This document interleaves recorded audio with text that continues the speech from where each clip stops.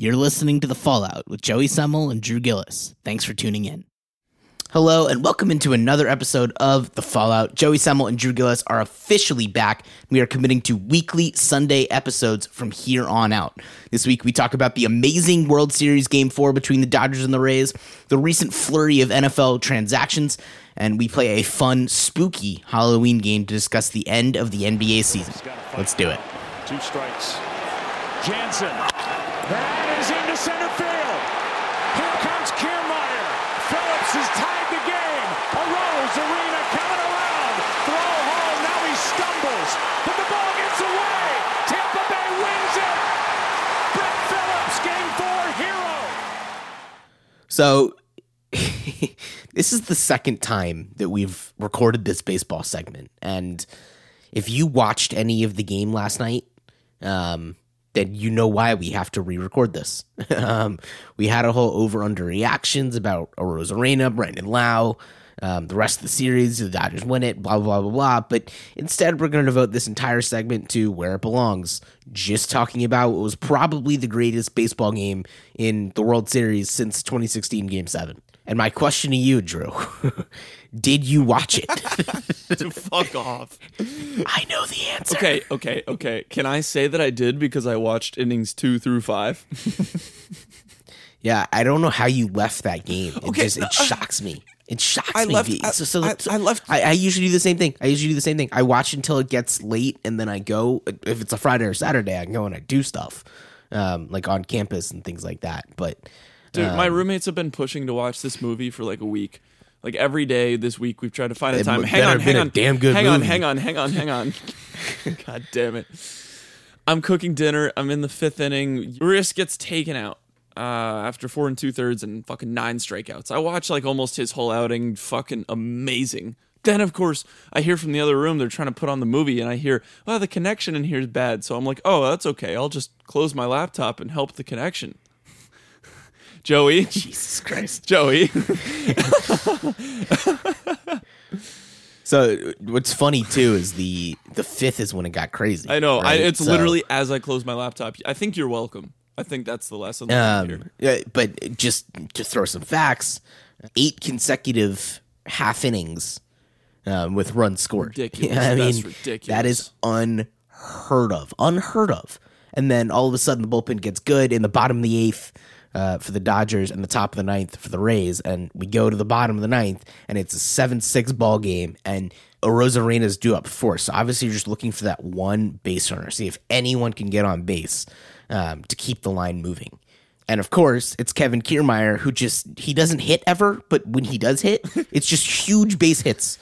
And his home run was equally as big earlier in the game as well. Launched one in the 7th. And you just knew he was gonna do it too. You had that feeling, right, when you were watching it, right?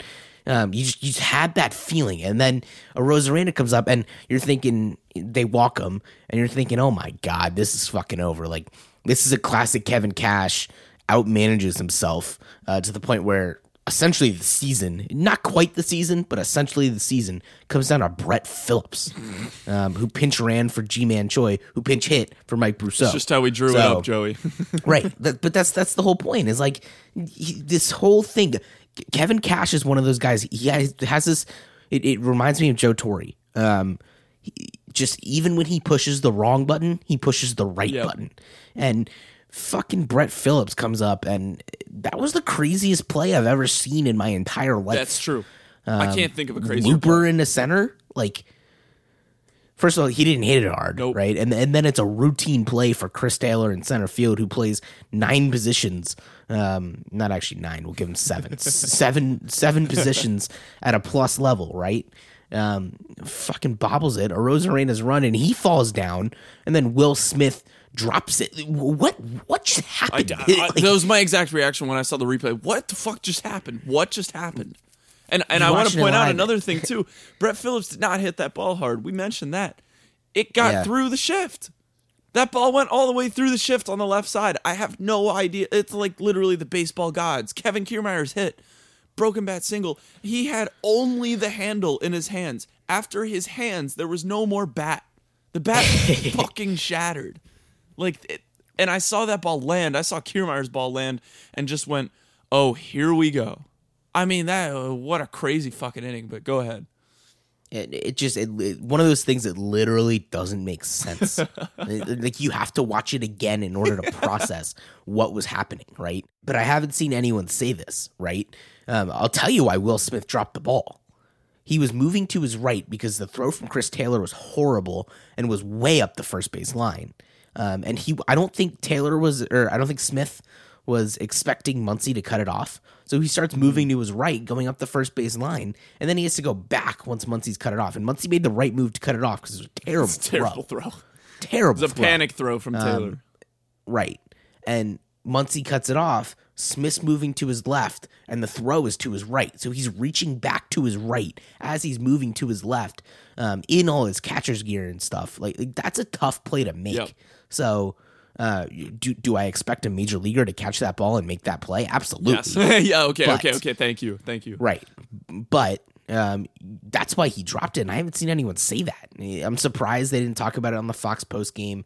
I watched MLB Network for a little bit after, and they didn't say it either. It was all just they were dumbfounded he dropped the ball. And granted, they're major leaguers, so they know what to expect. But so what a crazy play! What a crazy game! Crazy play. I got two things.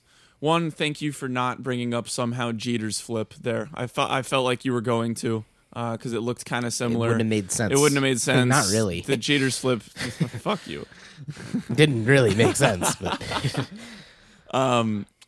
the second one that gets me is when we were recording this segment yesterday, before the game happened. We recorded after Game 3, decided to scrap the whole thing because Game 4 was so crazy. But at the end of our segment in Game 3, I go, God, I hope the Dodgers fall flat on their faces and lose in 6. Well, they did part 1. Yeah. That's falling flat on your fucking face right there. That was fun to watch for me.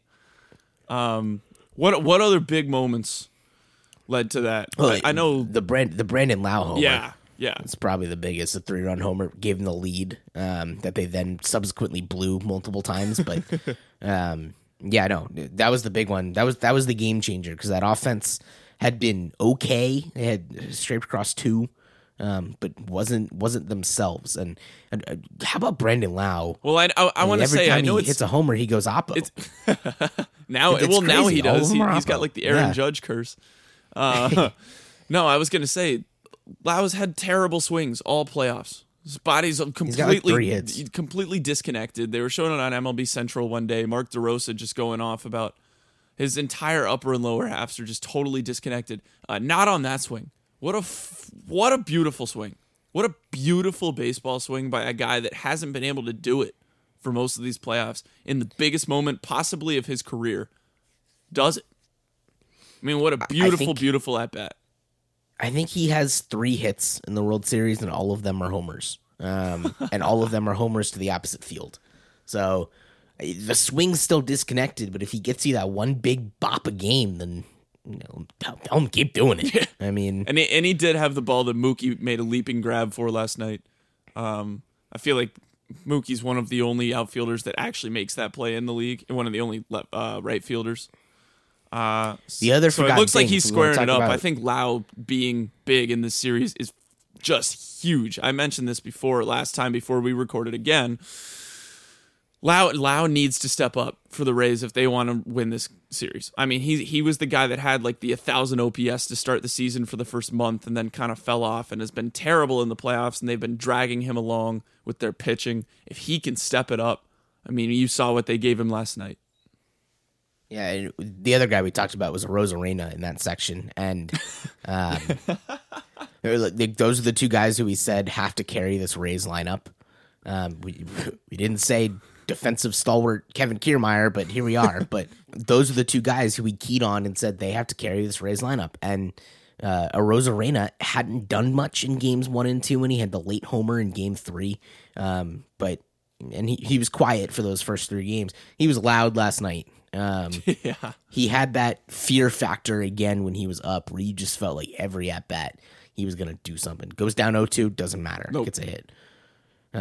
So I think he might get intentionally walked every at bat from here on out. Like, I'm half kidding. Like, they might not pitch to him again. I mean, he just set the record for most home runs in a postseason. Just absolutely crazy. And he's a fucking rookie. And as someone who plays in his division, I don't want to fucking play him 19 times a year for 6 years. I'd be more scared of him than I am of Soto. I'm fucking terrified of him. And the Cardinals let him go for fucking free. It's crazy. That's what Tampa does. It's crazy what they can do with player development and what they can do with their salary. It's just ridiculous what they're getting done on a year-to-year basis, but this year especially. Obviously, look at what they're doing against the best team in baseball by far, the Dodgers. But I made this point. A big piece of it is Kevin Cash, who pushes every single button, and even when it's wrong, even when he outmanages himself to the point where the season comes down to Brett Phillips, he's right. He's right. It's just amazing. Brett Phillips didn't have a hit for over a month before last night. He'd never had a postseason hit. I don't think he had an RBI since August. I mean, Joe Buck had a great call. He's a 176 hitter over the last 2 years. Like, what? Joe Buck had a great call before he came to bat and when he came up to bat. And the one before when he came up to bat was, or he basically said before Phillips at bat, well, the Dodgers are going to try to walk Arozarena here to get to Phillips, who has never had a big at-bat like this in his career and probably won't do anything with it. It's essentially what Joe Buck said. I remember when he said it, I started just laughing at the screen because, of course, I'm watching 30 fucking minutes after the fact. But even Joe Buck is like, this guy has no shot. This guy is not going to get the game-winning hit, and if he did, it'd be absolutely insane. And look what happened. You know what he hit for Tampa this year in 17 games? Under 200. 150. Not even close to 200. He had 3 hits. He was 3 for 20. And then he's the guy he got up in a situation like that. He had 7 strikeouts. He had almost as many strikeouts as he did hits. In 20 at-bats. That ain't great.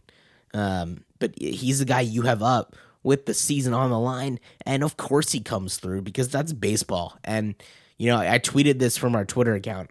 Last night was one of those nights that just makes me feel bad for people who don't like baseball because what that game was, that was a fucking amazing game, and baseball probably caught some fans for life. I would say so, yes. I mean, honestly, this and the NLDS Game 7, those 2 games, both had really, really good ratings. Happened to be on a weekend, which is awesome. Yeah. Both 2 of the best games I can remember seeing in the past few years. That's awesome for baseball, and I know we talk about ratings as well in this episode. Just to wrap up this segment, because we are dragging on, but what a game to drag on about. Who do you have tonight, and who do you have for the series? Tonight, for some reason, I'm going to take the wrong pick here and say the Dodgers. I just think Kershaw is going to turn it on. I don't know why. Well, I know why, because he's the greatest pitcher of our generation. But I don't know why I think he'll do it in the playoffs. I saw a stat yesterday that said Kershaw has, of all playoff pitchers who have more than 100 innings pitched, he has the highest ERA for the postseason with a 4.31, which is not high. It just shows the caliber of play that happens in the postseason. But that, I mean, that's not a good sign for him. And for some reason, I got a feeling. I just think he's going to be just dominant tonight. He was dominant last time out, and I think he's going to do it again.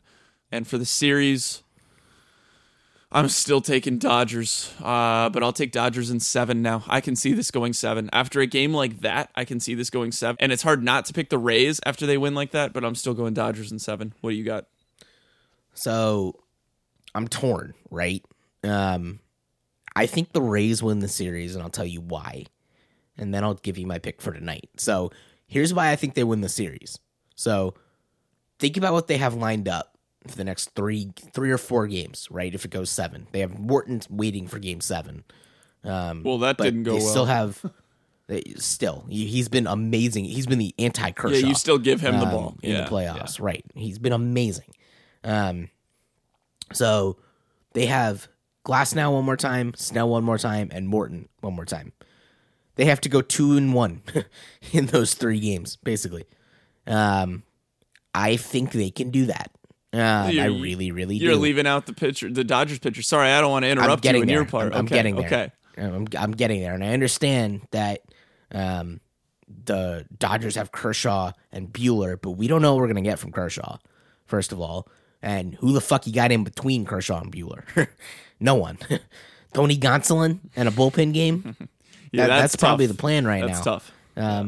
I don't think that's how you want it drawn up. So while I think the Dodgers win tonight, I think the Rays win the next two after that, with Snell going Tuesday and Morton going Wednesday. They just have to go 2-1 with their three aces. This is how the Rays have drawn it up for years. So wait, you're taking Kershaw tonight, though? I'm taking Kershaw tonight, and I'm taking the Rays for the series. Wow. So you're saying whether it's Game 6 or Game 7, and I think he's lined up for Game 7, Buehler? Buehler, Morton. I'm taking Morton over Buehler. Wow. Two of the better postseason pitchers. That's a great matchup, actually. I don't know. Buehler's been the most dominant starter in the postseason this year. So I will say, I think they knocked Buehler out after 5. I think it's like a 1-0 game after 5. Morton gives him 6. Very possible. Buehler gives him 5, and then they get into that bullpen a little early. And you saw it last night. Shit happens. This Dodgers bullpen has some leaks in it. I understand they've been good. And I understand Gratterall did his job. He got his one out. But including Jansen, this bullpen has some issues. And I get it. The Rays ace relievers also allowed runs, but I have a lot of trust in those Rays relievers, and Kevin Cash does too. He's not going to hesitate to go to him. So I don't know. I think if the Rays win tonight and they just have to go 1-1 with Snell and Morton, you can feel pretty good about that. Yeah, I agree. But I have no clue what the pitching plan is going to be for the Dodgers Game 6. I think the Rays win Game 6 for sure. And then Game 7, I think, will be interesting as hell. And you never know, the Game 7, I'm going with the Rays. They feel like that team of destiny. They do. If any team does this year, it has felt like them all season. Yep. All right, Drew. Time for the National Football League. And as we record this on Thursday, this is the last thing we're going to do before the thrilling Thursday night matchup between the 1-5 Giants and the 1-4-1 Philadelphia Eagles. Being real, that's going to be a fun game to watch. I'm very excited just because it's the Giants. But whoever wins could win the division. I get a little happy. Yeah, crazy playoff implications on a Thursday night. Yep. But I want to ask you, there's been a lot of roster movement in the past couple of days, and we'll continue to see more as we approach the trade deadline. But I want to ask you, what do you think the best move made so far was, and what do you think the worst move made so far was? I'm going to go first with the best move because I think you're going to disagree with it. Tua Tagovailoa starting over Ryan Fitzpatrick for the 3-3 Dolphins. Yes, and I'll tell you why. Back it up. This move is essentially the exact same thing that the Giants did with Eli Manning and Kurt Warner. Kurt Warner had the Giants not great, but in decent position to make a playoff run, and they turned to Eli. I think it was after their bye as well, because that was predetermined before the season started. It seems like that's the case with Tua, and I get it. This team might make the wild card, especially with 7 teams making the playoffs. But let's be honest. Are the Dolphins going to win the Super Bowl? No. No. That's what I thought. So let's get 2 of the reps now and go for it a year from now. Go for it next year. You're clearly building. You're clearly going in the right direction. And by the way, Brian Flores, sneaky top 5-10 coach in the NFL. But why not make the move? Give Tua some reps, and I don't know, get the growing pains out now. You're already seeing Justin Herbert go in there, and he didn't even have growing pains. Burrow's playing well. Tua's supposed to be better than both of them. So let's give him the helm. Who knows? Maybe he's going to be better than Fitzpatrick. But even if he's worse, even if they don't make the playoffs, it doesn't matter because the goal is not 2020 for this Dolphins team. The goal has been and always will be 2021, 2022, and beyond. I like the move. It was clearly predetermined before the year. Let him go. It's good outlook, actually. I wouldn't have thought of it like that. I like the comparison to Eli. To me, I don't think Ryan Fitzpatrick has done a bad enough job to get the job taken from him. But I don't really think that's what this is. I think it's Tua time. I think it's that simple. It's just Tua time. This team has a really good defense. You predicted this early in the year, like before the season started. They have a really good defense. And I think that could go a long way. I think you put Tua in charge of the ball, bad things might happen, but honestly, defense might be able to pick up the slack, and they still scrape into the playoffs. This is a much better team than I thought they would be. I'm not ready to make the move yet if I'm the Dolphins, but I like the outlook. Here's the only thing I'll say, and I've seen this was my first reaction, and I'm glad that people like Stephen A. and Mina Kimes have picked this up too, because the first thing I did when I saw this was go look at their schedule and see who they're playing, because I knew they had the bye this week, because I have Devontae Parker on my fantasy team, and I saw it was the Rams, right? Get fucked, dude. Throw them right to the fucking Sharks. Why are you just why not wait one more week? One more week. A, you tried to steal a win over a good team with probably Fitzpatrick knows how to run this team right now.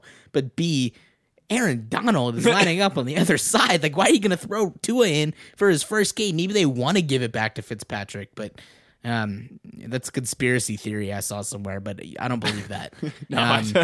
It's Tua time. I know we wrote in the notes how long of a leash does Tua have. Tua ain't losing this job. I would not be so sure about that. You might be right. You might be right because it's 2020 was not the goal. But when you're a 3-3 team, if he can scrape together a couple wins and then start tanking, I think he gets 2 bad losses before Fitzpatrick comes in. But I mean, honestly, I think you'd have to play really, really, really, really poorly. Yes. They're going to let him have his growing pains. But go ahead, give me your best move so far. Best move. Well, first of all, I want to point out one more thing about Aaron Donald. Recently, Alex Smith came in as quarterback for the Washington football team. Yes, and Kyle Allen came back okay from the concussion protocol. Like, he could have re-entered the game. They chose for him not to and just fed Alex Smith to Aaron Donald. And I felt so bad for Alex Smith and his family, but he was okay. Got through the game. Awesome to see him back, by the awesome way. to see him back. Such a cool story. And not if you haven't just seen the ESPN special, go watch it. Yes. Just not awesome to see Aaron Donald literally hop on his back. Just not awesome to watch. I think best move so far out of these recent roster moves is Yannick Ngakoue going from the Vikings to the Ravens. I think it's a great move for both teams. When the Vikings got him originally, they gave up a 2nd rounder and a 5th rounder for him. And what they got in return from the Ravens in this deal was a 3rd rounder and a 5th rounder. I think that's you're pretty much calling even shots there. It's a little worse, but they're a rebuilding team. The Vikings are about to go through a rebuild. I think that's kind of clear. They need all the draft picks they can get. They've been a disappointing team this year. Just get an overhaul in the draft. And Ngakoue fits exactly what the Ravens need. When you look at their defensive numbers this year, their ranks are very, very high across the board, except for passing. Just passing defense in general, they're not efficient. They're not getting to the quarterback. They're not getting enough hurries. This is what Ngakoue is coming in for. He's tied for 9th in the league right now with 4 sacks, and he's tied for 3rd with 2 forced fumbles. He's going to penetrate the line. He's going to get to the quarterback. I think this is a perfect move for the Ravens. I want to correct you on one thing. They're 2nd in the league in sacks. So pass rush was not the problem. You are right. Yeah. Pass rush was not the problem, but this only adds to a strength, and I think that gets lost in trade deadlines and trades sometimes, is when teams add to a strength instead of trying to plug a hole. Sometimes the pieces aren't there to plug a hole. Yannick Ngakoue is probably the best piece that's going to be traded this entire little run, unless the Falcons do something crazy and trade Julio Jones. Which could happen. But I wouldn't call it likely. I'll jump in here. And I'll kind of back myself up here, and you're right about the sacks. What I'm looking at is, and this is probably all garbage time, but honestly, it's nice to have another guy to sub in. They rank 29th in defense allowed pass attempts and pass completions, 28th in pass completions, and 20th in passing yards. Obviously, all these are garbage time. So because they're taking so many leads, right? This Ravens defense team in general is just so dynamic. But it's nice to have another guy you can sub in on the line and get pressure consistently. So that's where I was going with it.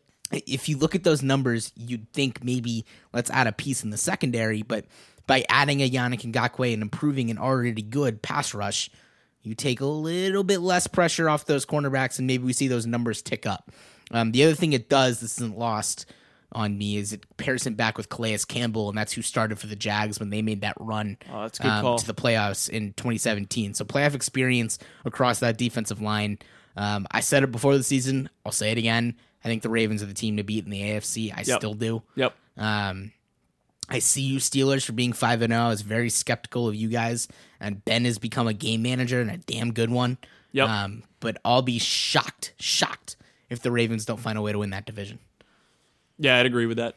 Give me your worst move so far out of these recent roster moves. Okay, so for my worst move, I think I have to go AB to the Bucks. Yeah, I don't blame you there.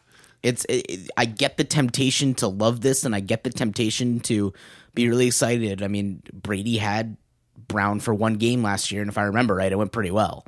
But why? That's my question. I mean, I honestly, I think you just said why. But the risk reward here, I don't see it. The risk of adding that guy to the locker room, adding the sideshow that's going to come with signing an Antonio Brown, doesn't feel worth it to me for a team with arguably two top 10 to 15 receivers in the NFL already on the roster. I don't get the risk reward here for adding a third receiver. And I get it. They only have those two, but then they have Gronk and they have all these other weapons and Ronald Jones in the backfield, Leonard Fournette. I don't get it, to put it simply. I think any team looking to take AB right now in free agency it's questionable at best. If it's going to work for anyone, I think it might be Tom Brady. I mean, like you said, we saw him show up to New England, Antonio Brown, and do well in the one game that he was there. And then Belichick was like, nah, I can't deal with this shit. Honestly, Bruce Arians might do the same thing. All indications would say that Arians doesn't really want to deal with AB on the roster. But when Tom Brady's your quarterback, you might kind of take a backseat on that one. I get it only because Godwin and Gronk have been injured or disappointing. If they're what we think they can be, then this move makes no sense. But I think this is a safety net more than anything. The problem with this safety net is 5-1. Yeah, I know exactly. That's where I was. Yeah, they're 5-1. They don't need this. And I think we're on the same page here that this will only add problems. I don't really see it adding a solution. If it does add a solution, they got incredibly fucking lucky and they might go on and win the Super Bowl. Like if AB is AB that we know, they might just go win it all. Like absolutely. That's the thing, but I would say the odds of that happening are like below 5%. He hasn't really played in 2 years. It's just, I don't know what you're gonna get, and you risk adding this guy to the locker room. I don't know. I don't get it. Yeah, well, it's funny about the receivers, about teams that need receivers. There are contenders right now that I think could use help in the passing game, and quite honestly, I think one of them could be the Baltimore Ravens. Agreed. In my opinion, what the Ravens really need is for Lamar Jackson to take one more step passing the football, throwing the football. It's just a lot. He's leading a lot of receivers out on deep routes and just missing them by just a couple yards, like very, very close. He's just right there, and he's just not able to get it done right now. He has not been the same dynamic quarterback that he was last year. I still think he can be. They could use receiving help. And so them not going for AB and the Seahawks going for AB is a little confusing because with the Ravens, that risk reward might pay off a little better. Instead, this is where I'm going with this. Dez Bryant to the Ravens. I do not understand that move in the slightest. I mean, that dude, like AB, we don't know if he's washed yet. I feel like we know that Dez Bryant's washed. I feel like we know that Dez Bryant has given all he has to give to the NFL. I don't understand the move because he hasn't been great for locker rooms in the past. Maybe that's because he's on the Cowboys. But he hasn't been great for locker rooms in the past. And honestly, he hasn't given us good football in a long time. This one to me is like a reach. They made a great move for Ngakoue and then realized they could probably use help in the passing game. And just this seems like a fake play to me. Like I really don't think he'll be on the roster for more than a couple weeks. I don't think he'll be on the playoff roster. I don't understand this move. I guess try it. Sure, why not? But it seems like an absolute fluke. It seems like a storyline more than anything. What do you think about Dez Bryant? I'm curious to hear your thoughts. This one I get more. More. More. I just talked about the risk reward with AB. The risk for bringing in Dez Bryant, and by the way, it looks like he's going to end up on the practice squad. Having him on the practice squad is so small. So small. Yeah. There's no risk here. There's literally no risk here. He's probably getting a league minimum deal to go play on the practice squad. And then hopefully, if you're a Ravens fan, make his way up to starting games alongside Marquise Brown. But I don't see any problem with this, to be honest. What's the point of not taking a shot on a guy who really... He's never been suspended by the NFL. I don't think. Nope. I see where you're coming from. There's no real risk here, but is there really any reward? I don't really. There could be because they really don't have a second receiver. Chance. They really don't have a second receiver. No, but I hear you. They could use a weapon, but it's just not Dez Bryant. And another thing I do understand for the Ravens is that they just gave up 2 draft picks. Hang on, they just gave up 2 draft picks for Ngakoue. They're not really in a position to give up more draft picks for another receiver. So I understand they're just scraping the barrel. But, God, it's just honestly more than anything, I just laughed when I saw Dez Bryant to the Ravens. I just laughed when I saw his name in NFL news again because I don't think this will mean anything. I don't see an issue. People forget in 2017, he had a legit year. I mean, he had 69 catches for 800 yards. Feels like ages ago. Bad. And he kind of never got a shot after that. But I don't know. I don't see any problem with this. He's not going to be Dez Bryant of 2014 when he had 1,300 yards and 16 touchdowns. That's not what I'm saying, but if he can add a possession receiver to a team who doesn't really have one other than the tight end, that's going to free up Mark Andrews to be an actual weapon. So I get it. Take a risk. Sure. Okay. You sold me a little bit on this. I still think it's kind of a joke, but I think we both agree it's still much better than the AB move to the Bucs. So we talked about 4. I have one bonus one. And I think you know where I'm going. What's the one we're missing? Yep. Le'Veon Bell picked up by the Chiefs. Yep. I think neither of us picked it because I don't know if it's good or bad. I don't know if it's anything. Yeah. But if you ask me, really all it does is add a weapon to a team that was already just stacked weapon-wise. And it gives you some backup if something happens to Edwards-Helaire. If I'm an Edwards-Helaire fantasy owner, I'm not expecting his carries to go down much. Yep. I want to speak on that real quick because I am the owner. I agree with that. What I see coming from Le'Veon Bell is what LaShawn McCoy did last year for this team, for the Chiefs. And they got to a Super Bowl, and LaShawn McCoy wanted to get on the team to win a Super Bowl. Was able to do that. Barely really ever touched the ball. When he did, he was pretty effective as a change of pace back. But is he going to be the number one? No. I think Le'Veon Bell knows after being released by the Jets that he is no longer a number one running back, and he went to the Chiefs to win a Super Bowl. I don't see him cutting into Edwards-Helaire's carries, and I see him being effective, honestly. I think this is a good move for the Chiefs because I don't see how it could go poorly. I don't think he'll be salty about not being the number one back there. He just wants to win. And the other thing I will say is that it gives him another option in the pass game. He's proven before that you can line him up in the backfield, you can line him up in the slot, out wide. He can make a difference, and you got to guard him if you don't. Or he will hurt you if you don't guard him, is what I'm trying to say. Yes.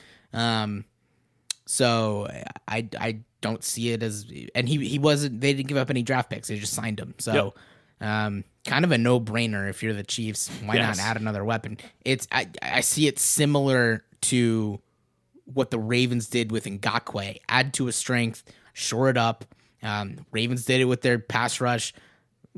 Chiefs did it with their run game and running backs. So if anything does happen to Edwards-Helaire, or say he gets tired in the second half of the season, which happens to rookie running backs sometimes, you got a guy right there who's done it before, ready to take carries, played in the playoffs. One thing that just popped into my head too is that Edwards-Helaire at the goal line and in the red zone has not been nearly as effective as in the middle of the field. They've had, he's a bigger back, Le'Veon. Yeah. Williams has been getting all the carries as their goal line back on the Chiefs, so I think this is just like plug Le'Veon into that role. Edwards-Helaire in his first game had 3 runs in a row on the 1 yard line and was not even able to get close to the end zone. And that pretty much set the table for the season for Williams to get all the goal line carries. So this is probably Bell's role, and I think that's just a good thing for the Chiefs. So now we're going to move to the NBA, and Drew, season's over, and I'll tell you, it ended in very unceremonious fashion. It was a rather boring NBA Finals. Yeah, I mean, they gave us hope. Heat gave us hope in Game 5. I at least appreciated that. At least I got to watch a Game 6, but you're absolutely right. You watched it?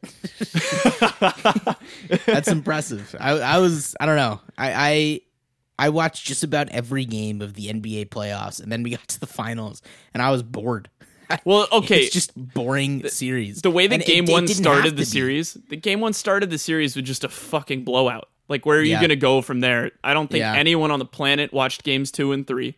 I didn't watch Game 6 because once the game started on like a 20-10 run for the Lakers or whatever it was, and then they led by like 30 at half, I was like, come on. That lost me immediately. So no, I didn't actually watch Game 6, but Game 5 was actually a decent game. The rest of the series, though, man, that series was just boring basketball. You're absolutely right. So the other thing is we're past NBA season, and the irony of this whole thing is usually this is when the NBA season is starting, and instead it's when it's ending. But you know what else is coming up? We're recording this about a week away, just over a week away. You know what's coming up, Drew? No, tell me, Joey. Halloween. So how we're going to talk about the NBA today is things you should be scared of. Each of these sentences that I'll read has something in it that will spook you, or it will use a spooky word. I'm excited for it. I'm very excited. Okay, This is so right up my alley, bro. I teed it up perfectly so I could jump right into the first one.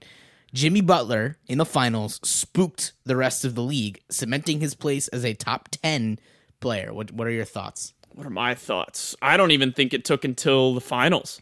I think we kind of figured this out in the conference finals. The way that Jimmy Butler was able to honestly rip through the Celtics defense. And he's never really a primary scoring threat. We see him just pass up open shots all the time. But he did something special in the finals where he just averaged triple-doubles like LeBron. I mean, I haven't seen anything like that in a while. He was not interested in taking open shots. He was interested in getting the best shot for his team, and I really only see that from LeBron. I'm spooked. Rest of the league should be spooked. What do you think? I agree the rest of the league should be spooked. I'm not sure if I'm ready to say he has cemented his place as a top 10 player.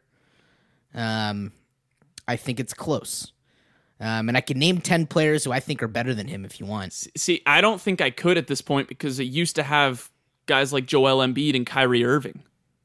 Well, let me try. Okay. Giannis, LeBron, Kawhi, Harden, Davis, Jokic. Easy 6 right there. Easy. Right? And then now is when you get into that territory where some guys can go either way, but Luka needs to be on there ahead of him. Damian Lillard needs to be on there ahead of him. I think Jason Tatum belongs on there ahead of him, and then Karl Anthony Towns, Russell Westbrook. It's close between all these guys. I hear Paul you. George, I hear you on West. Donovan Mitchell. Did you just Jamal say Paul Murray's George? inching up there. You just said Paul George. I did, and you know it's amazing. We could have a Paul George whole segment. Holy on shit, Paul we George, could. because I still think Paul George he's going to bounce back next year in ways we haven't seen before. God, I hope you're right, but dude, you can't call him a top 10 player after what we just saw. I think a year from now will be Jimmy Butler spooked the rest of the league, cementing his place as a top 10 player. It's going to be Paul George and top 7. That's my hot take for the next year. I think he's going to fucking hot take. I mean, coming into this year, there was no doubt he was a top 10 player in the NBA. No doubt. I would agree. He had an injury plagued year and like 4 bad games in the playoffs that everyone clung to, even though he had 4 really good ones too. But that's a totally different discussion. We're talking about Jimmy Butler.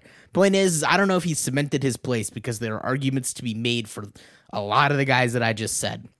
And I didn't even mention Trae Young and Bradley Beal, who both average over 30 points a game. I don't know if Trae Young actually got to 30. No, Bradley Beal averaged over 30 points a game. Trae Young just under 30, just under. It was 29 and 10, though. Yep. Or whatever it was, right? It's 29 and 10 or 29 and 9. It's close either way. And yes, that's with the worst defense ever. You don't have to tell me twice. Literally maybe one of the worst defensive seasons ever. But I think cementing his place as a top 10 player is where you lose me in that sentence because he's close. He was close before. I think he's still close. But I think there are a lot of guys who would like a word there, to say the least. I gotta jump in here for Embiid too. I didn't even say Embiid. I agree. I agree. Embiid is. I think Embiid is closer than some of the guys you named. To be completely honest, I'd put Embiid above Karl Anthony Towns and I mean, come on, Paul George. Hang on. Give me this. Give me this. You know who else looks like a top? I'm throwing one more name out there. Who? You know who else looks like a top 10 player in the playoffs in the world? And you can't Jamal Murray. refute me on this. Jamal Murray. So there are a lot of guys who put themselves in that conversation to the point where I don't know if Butler quite distanced himself that much when he was playing on a team that Bam Adebayo went off. They don't make it this far without Tyler Hero. Goran Dragic was the best Goran Dragic we've seen since his All-Star season in fucking Phoenix. So I think there's something to be said for Jimmy Butler making it to the finals with that team. I think he brought the best out of that team that anyone could have outside of a couple guys in the league like LeBron. Just with his assist numbers. I mean, the dude is such a good facilitator, and he showed it in the playoffs. There's something that's got to be said for making it to the finals and taking the Lakers to 6 games. Because no one else did, including Jamal Murray and Nikola Jokic, including, Kawhi and Paul George with the disappointment of the playoffs, including Jason Tatum, who Jimmy Butler was able to go through on his way to the finals, including Russell Westbrook, who has not made a finals yet in his career. I think there's something to be said for making that finals, making that leap. Cementing is a tough word to use for top 10, but I think he has definitely spooked the last couple guys at the top of that list. So I hear you. I do. I think it's a very valid point that he's the only person, or they're the only team, and that's where I struggle with that too, that brought the Lakers to 6 games. Touche. I get that, but you know what he averaged in the playoffs? 22 points, 6 rebounds, 6 assists. He was good. Those are very good numbers. I don't know if they're top 10 in the NBA numbers, especially when he only did it for 20 games. You know what I mean? Like, those aren't numbers that are making me say, "Oh my God, look at this guy. He's so scary." That's not where my head goes when I hear 22, 6, and 6. Very good, but I don't know if they're cementing in the top 10 good. No, but here's what cements him. And I even said earlier, I don't know if cementing is the right word. That's a tough word to use here, but here's what puts him in the conversation. And I believe in a good position in the conversation. His numbers in the finals, when he needed to up it against a team like the Lakers, who I think everyone had winning that series, when he had to up his game, when Bam missed a couple games, when Dragic missed a couple games, Hero had a couple games that he was off from the floor at a 14-point game where I think he shot like 35% from the field. Jimmy Butler averaged in the finals games 29 points, 8.6 rebounds, 10.2 assists, and 2.6 steals. That's crazy. I mean, LeBron had a slightly better stat line, but Butler with more assists, more than double the steals per game. I mean, astounding performance from him in the finals. And I think that speaks more to me than the overall postseason averages. When he had to step up and take it to that next level, he did. And against the Lakers, no one else did. You know what he did in the game they lost, though? Yeah. 12 points on 10 shots, 8 assists, 7 rebounds. That's not horrible, though. The 8 and 7. It's not horrible, but is that the top 10 player of the NBA with the season on the line? I don't know. Against the best team in the league in the finals? Know. Top 10 player with the season on the line doesn't do that. I'm just saying. I find it hard you're bringing up postseason averages, and then I bring up finals averages, and then you point out one game. Like, I could point out one game in his entire run where he put up. No. That's my point. What I'm saying is, in his postseason run, I could point out a game where he had like 44 points. I think he had a game with 44 points. Like, I could point that out. Top 10 players in the NBA do it every single game. That's the line here. Russ does not do that. Yeah, he's probably not top 10 either. Okay. Okay. But I would say you pointed out a quick top 6. I think top 6 players in the NBA do that on a game-to-game basis. I think past that, it's a little more fuzzy than you're giving it credit for. I mean, we've seen Joel Embiid score 0 points in a game this season. He did do that. He did that, and he's probably a top 10 player. You know, when I say every game, obviously there are outliers, and fair to Jimmy Butler, he had an outlier, but LeBron doesn't have bad games, and I know Jimmy Butler's not LeBron, and I'm not trying to say he is, but yep. cementing the top 10's where I lose it, but let's move on to our second point. LeBron is currently the most terrifying, and there's your Halloween word, player in the NBA. I don't think so. I want to hear your thoughts first, though. You can't start with "I don't think so" and then not give your thoughts. I love doing that to you. Go. I think it's a dumb thing to say. You should have won MVP this year. No, and it's hard to say that LeBron's not the most terrifying player in the NBA. He just won the NBA Finals MVP. Like, obviously, I would say he's the best player in the league right now. But most terrifying to me has a little bit of different connotation to it, in that I think some players have a higher ceiling. On a game-by-game basis, a guy like Damian Lillard could give you 60 points, and he could just absolutely decimate your team. I don't think LeBron can do that at this stage in his career. Don't get me wrong. The guy's an amazing, amazing player. He outplayed everyone on the Heat in the finals. He outplayed pretty much everyone on his way to the finals. And he's 35 years old. Like, the dude is crazy, and that is terrifying in and of itself. But most terrifying player, I think there are guys with a higher ceiling. I'm really excited to see what Luka can do next year. Honestly, Anthony Davis might be the most terrifying player because of his defensive presence. You can't go inside on him anymore. He decided to become Rudy Gobert and also shoot from anywhere on the floor. He might be the most terrifying player in the league. Giannis might be. He's the Greek freak. We have yet to see that in the playoffs, but I don't think that's his fault, and I think you'd agree. Most terrifying, I'm not ready to say that about LeBron. Best player in the league, yes. He's absolutely the most terrifying player in the NBA, and I don't know that it's close. You know what he averaged in the playoffs, if we want to do playoff averages? Yeah. 27.6, 10.8 rebounds, and 8.8 assists, and gave him a steal a game, and did it shooting 56%, and shot 37% from three, and I get it. If you want the guy to go shoot a free throw, probably not the...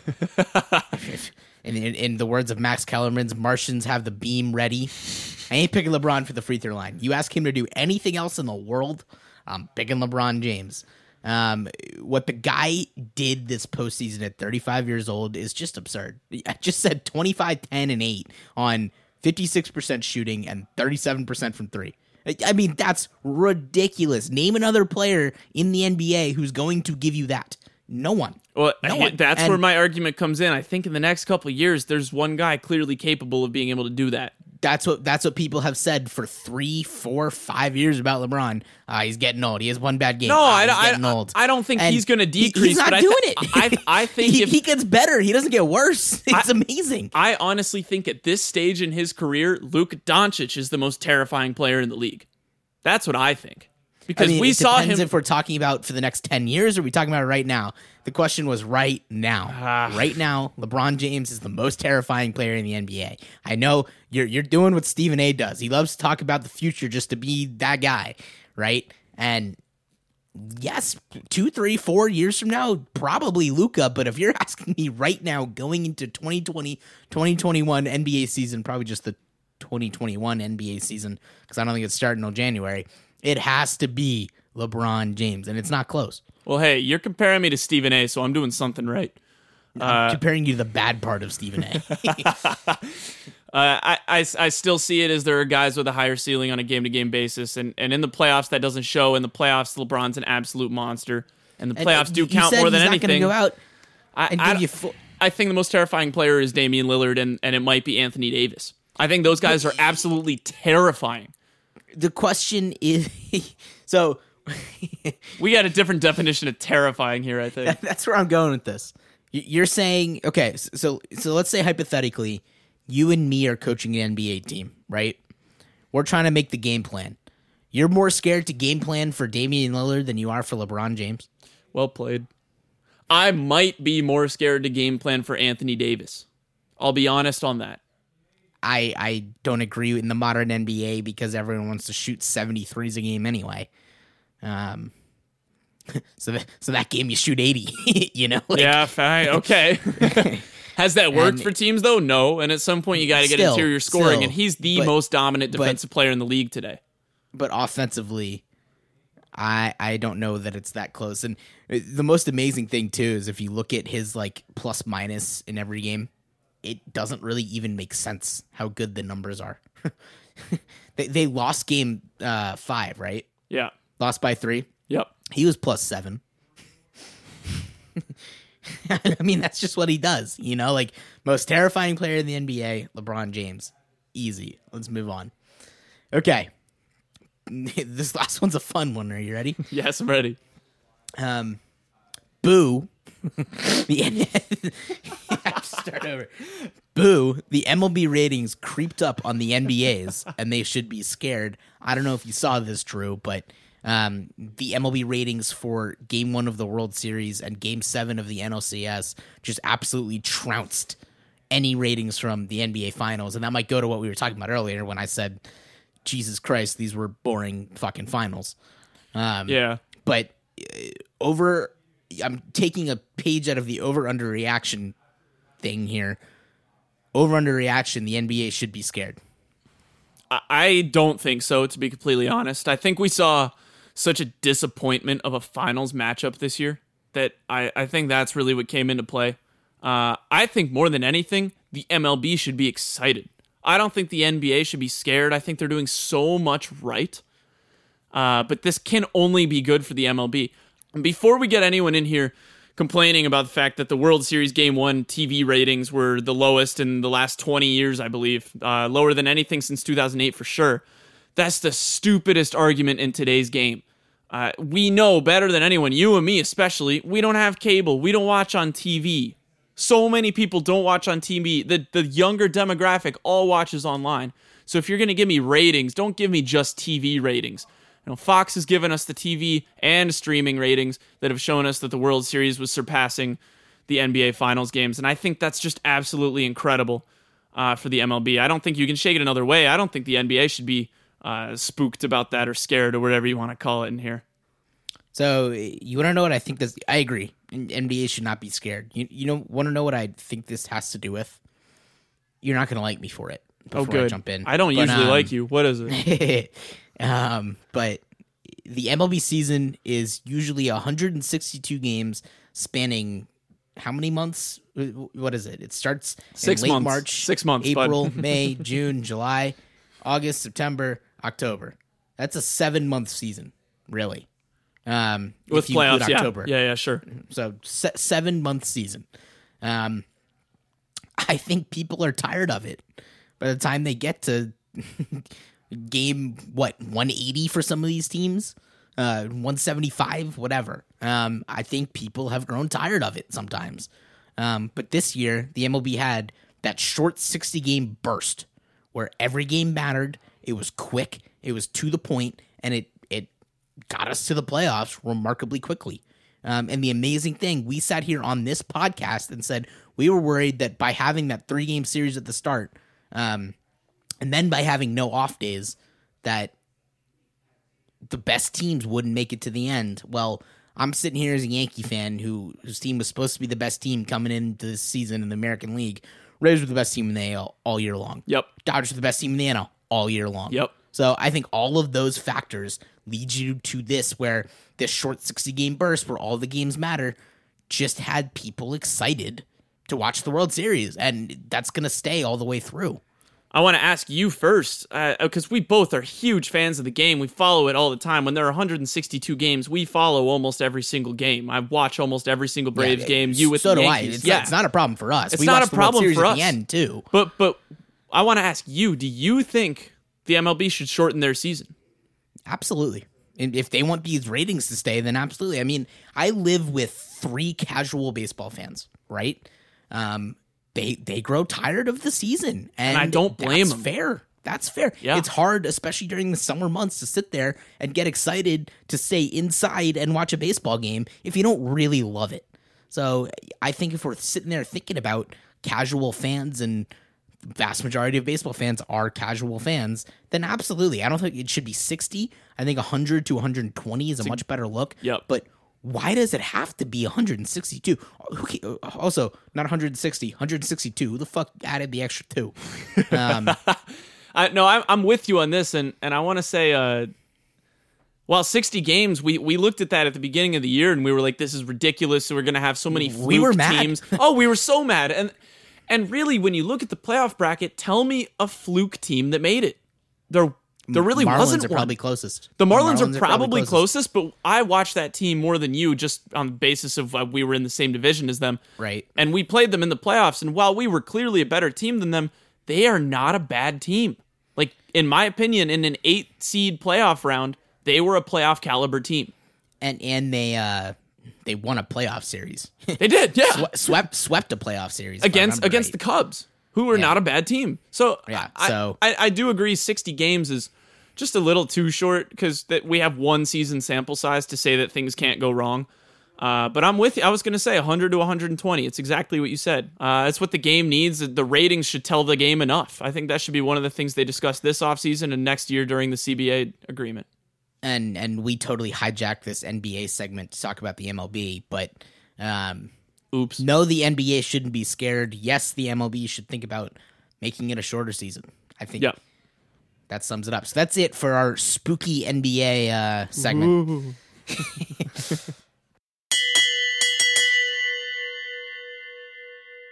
So we are officially back. As I said in the intro, new episodes every weekend. We're committing to that, aren't we, Drew? Yes, sir. Yes. Every single weekend, new episodes. Get excited. That's it for this one. We don't know if we're going to have baseball to talk about next time we record. Series could be over. Series might not be over. We will... Well, we'll get to talk about who wins at least. True. Yeah. And then we'll, of course, be back with some NFL and NBA as usual. So we will see you next time.